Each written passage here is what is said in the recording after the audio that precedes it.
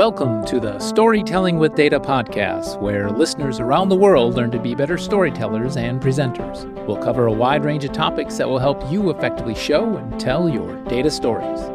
So get ready to separate yourself from the mess of 3D exploding pie charts and deliver knockout presentations. And with that, here's Alex. Let's kick this episode off with a quick story. Now, recently, I've embarked on this journey to learn how to make bread at home. And my first stop in this effort was to master sourdough. So I've been immersing myself in all things sourdough. I took an online course, read some books, watched countless videos. I'm constantly browsing websites. And every resource I encounter, I learn a number of helpful tips for what I should do. I also see a lot of advice for what I shouldn't do. So things like don't cut into the bread as soon as you take it out of the oven. And don't forget to add a ton of flour to the proofing basket. Now, what do? I remember the first time I made a loaf of bread. It took so long. There's so many frustrations at that point that I couldn't help it. I cut into the bread as soon as I took it out of the oven and found that the middle was completely uncooked. Turns out that additional waiting time, it's not a warning so you don't burn your tongue, but rather it's an important part of the cooking process.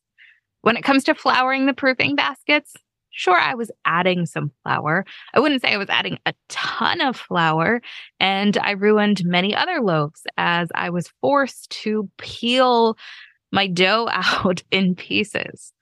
And it's not that I wanted to ignore these expert bakers or I thought I knew better. It's just that I didn't understand why these were important steps to take or things to avoid doing.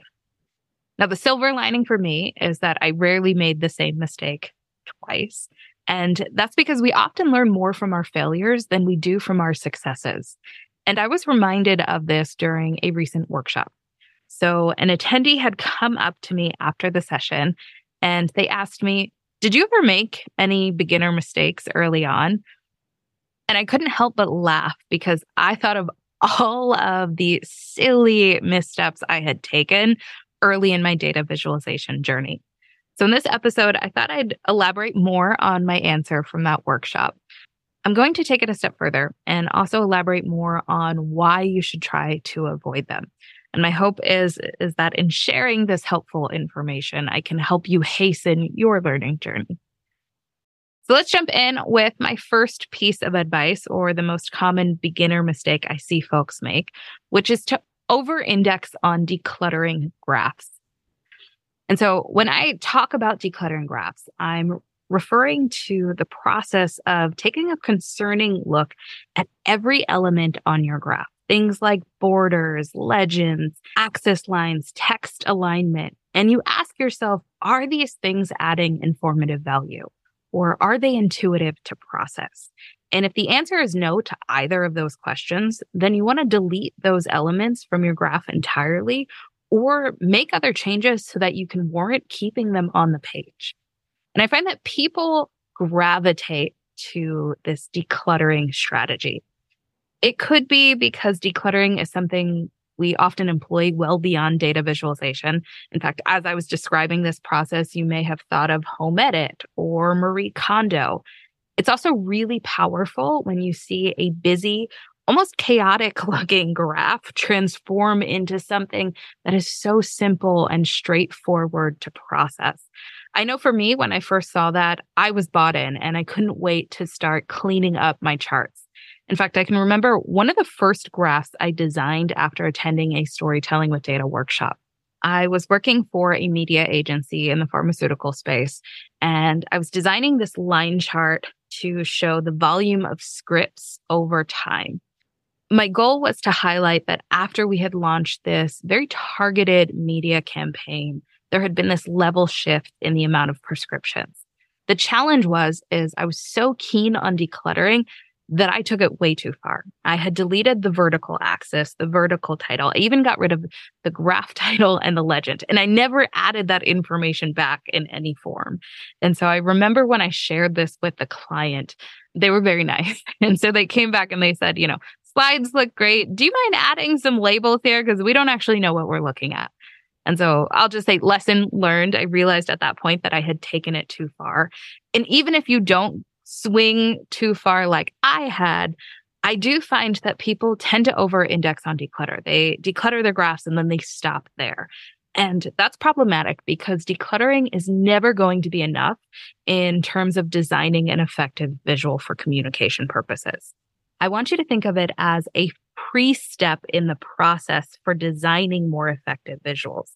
This is something that the Visual Thinking Lab at Northwestern explored in a white paper that was published in 2021 called Declutter and Focus, Empirically Evaluating Design Guidelines for Effective Data Communication.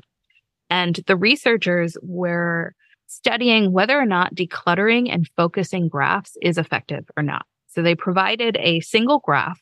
It was a 100% stacked vertical bar chart, and there were 7 stacks within these 2 bars that were shared. The first version was fully cluttered. So if you can imagine, each of the 7 stacks had a different color.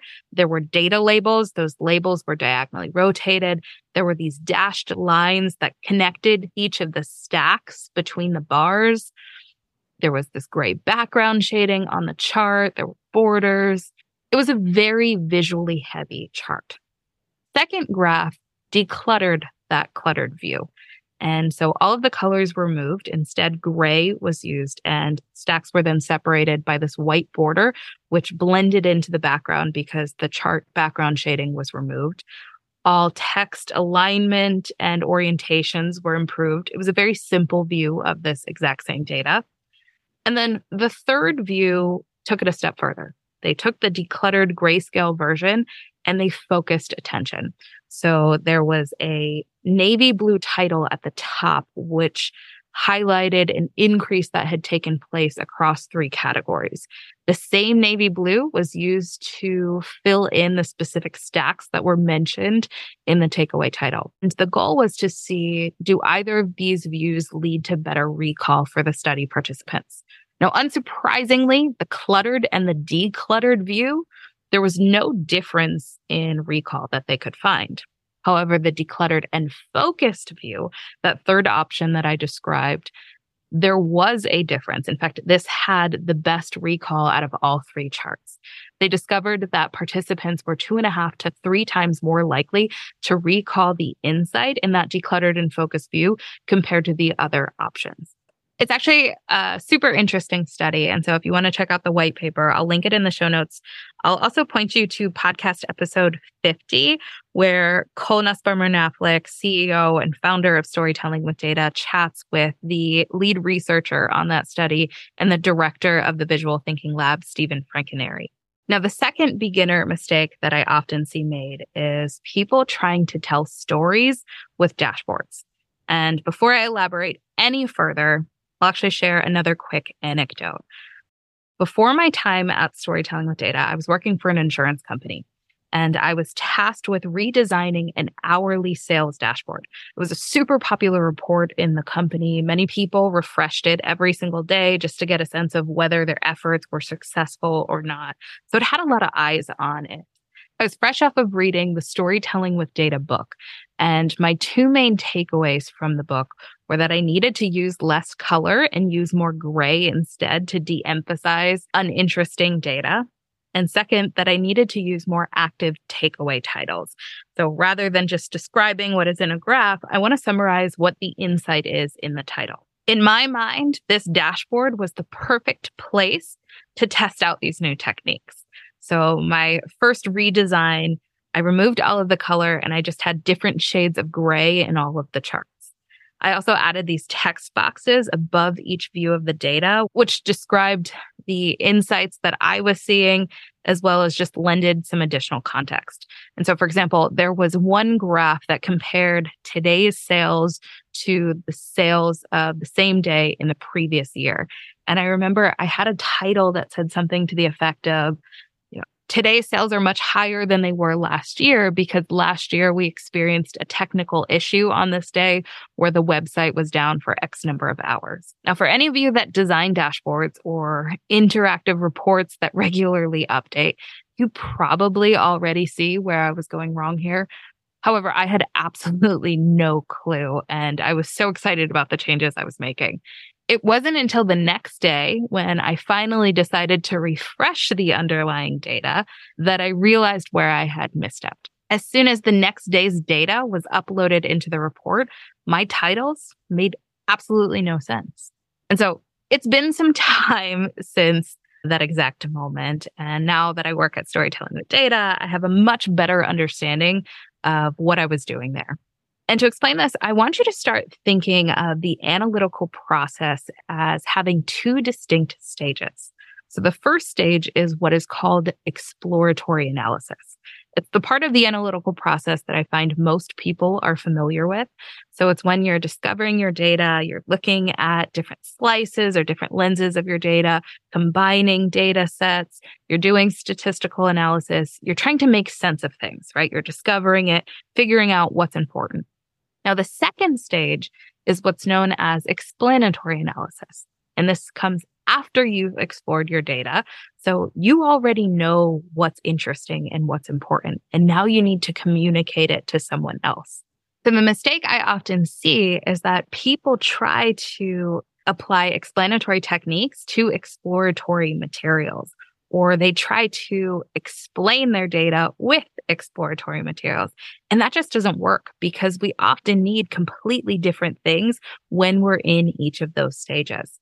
And that's actually what I was doing. I was taking these explanatory techniques like focusing attention with sparing use of color and adding takeaway titles to an exploratory dashboard, which just didn't make sense. And to make matters worse, as soon as the data refreshed, the story I was trying to tell was completely out of date. And so it needed to be updated.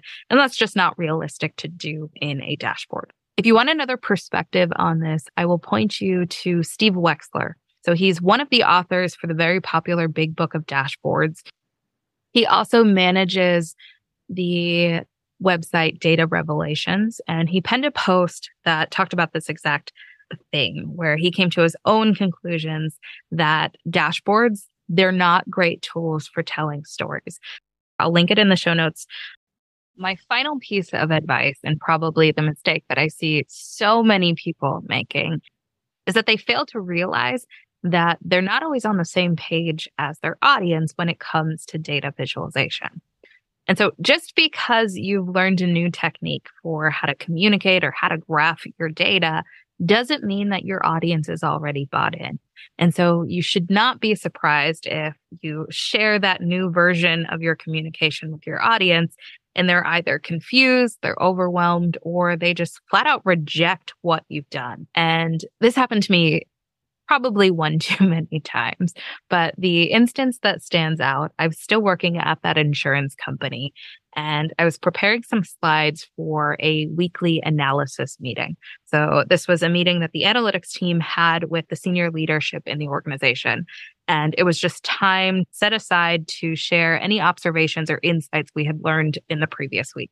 And we're going to use this particular meeting to describe some of the changes that had been made to the website and what their impact had been. So I took this line chart, and instead of putting it on a single slide, I decided to animate through it and build it piece by piece. So if you can imagine the first slide, I just had the vertical and the horizontal axis along with the graph title. The second slide, I layered upon that by adding a single data point. Then I added another data point and another data point all the way until I got to this fully annotated line chart. So I was super excited to have the chance to practice animating and presenting data in this way. Unfortunately, I never had the chance to do so because I shared my slides with my director ahead of the meeting, and the feedback that I received was to abandon this approach altogether. So the director did not understand why I had copied and pasted the same chart multiple times. They thought it was sort of childish, and they told me just to put it on a single slide. They also reminded me that I was communicating to executives who didn't have a lot of patience to go through 10, 20 slides. And so it would be much more efficient if I just got to the main point on a single slide. It was disappointing to hear because I knew I could talk through this rather quickly and I knew it could be effective. And in fact, this is the way that I present data now. That said, If you've never seen this approach, it can certainly look a little strange at first. And for those of you that maybe want to see how this would look in action, I'm going to link to a video in the show notes. Now, where I made the mistake, it's not that I was wrong for wanting to try a new way to present data. It's also not to say that my director was wrong either. There was just such a big knowledge gap between where I stood and where my director stood in terms of presenting data. And I didn't recognize that. I was so excited to try this new technique, not realizing that my director, they've never even heard of this approach.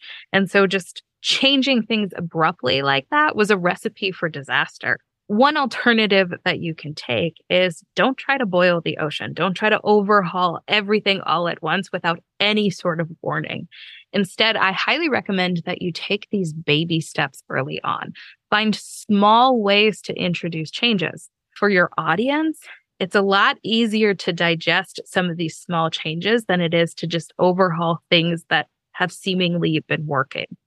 It also gives your audience an opportunity to learn and to gain confidence in you so that maybe when you want to make some of those bigger changes, you have the ability to do so. For those of you that have made it this far, I thought I'd throw in an extra bonus piece of advice, which is when you're first learning this sort of stuff, don't try to invest or learn a new tool. I think there's a common desire to see a really slick looking chart and think that you need fancy tools to be able to replicate it. And that's just not true. In fact, basic tools like Microsoft Excel, Google Sheets, Numbers even can be used to design some pretty impressive and effective charts. Generally speaking, when it comes to tools, I want you to just keep in mind that there is no special tool out there that does all of this for you automatically.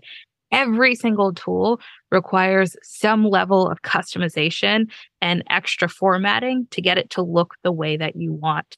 And that's why early on, my advice is to use the tool that you already know that you're using today, because you're going to have to bend it and get creative with how to make it do the things that you want it to do. And that's just easier when you already have a grasp of the software.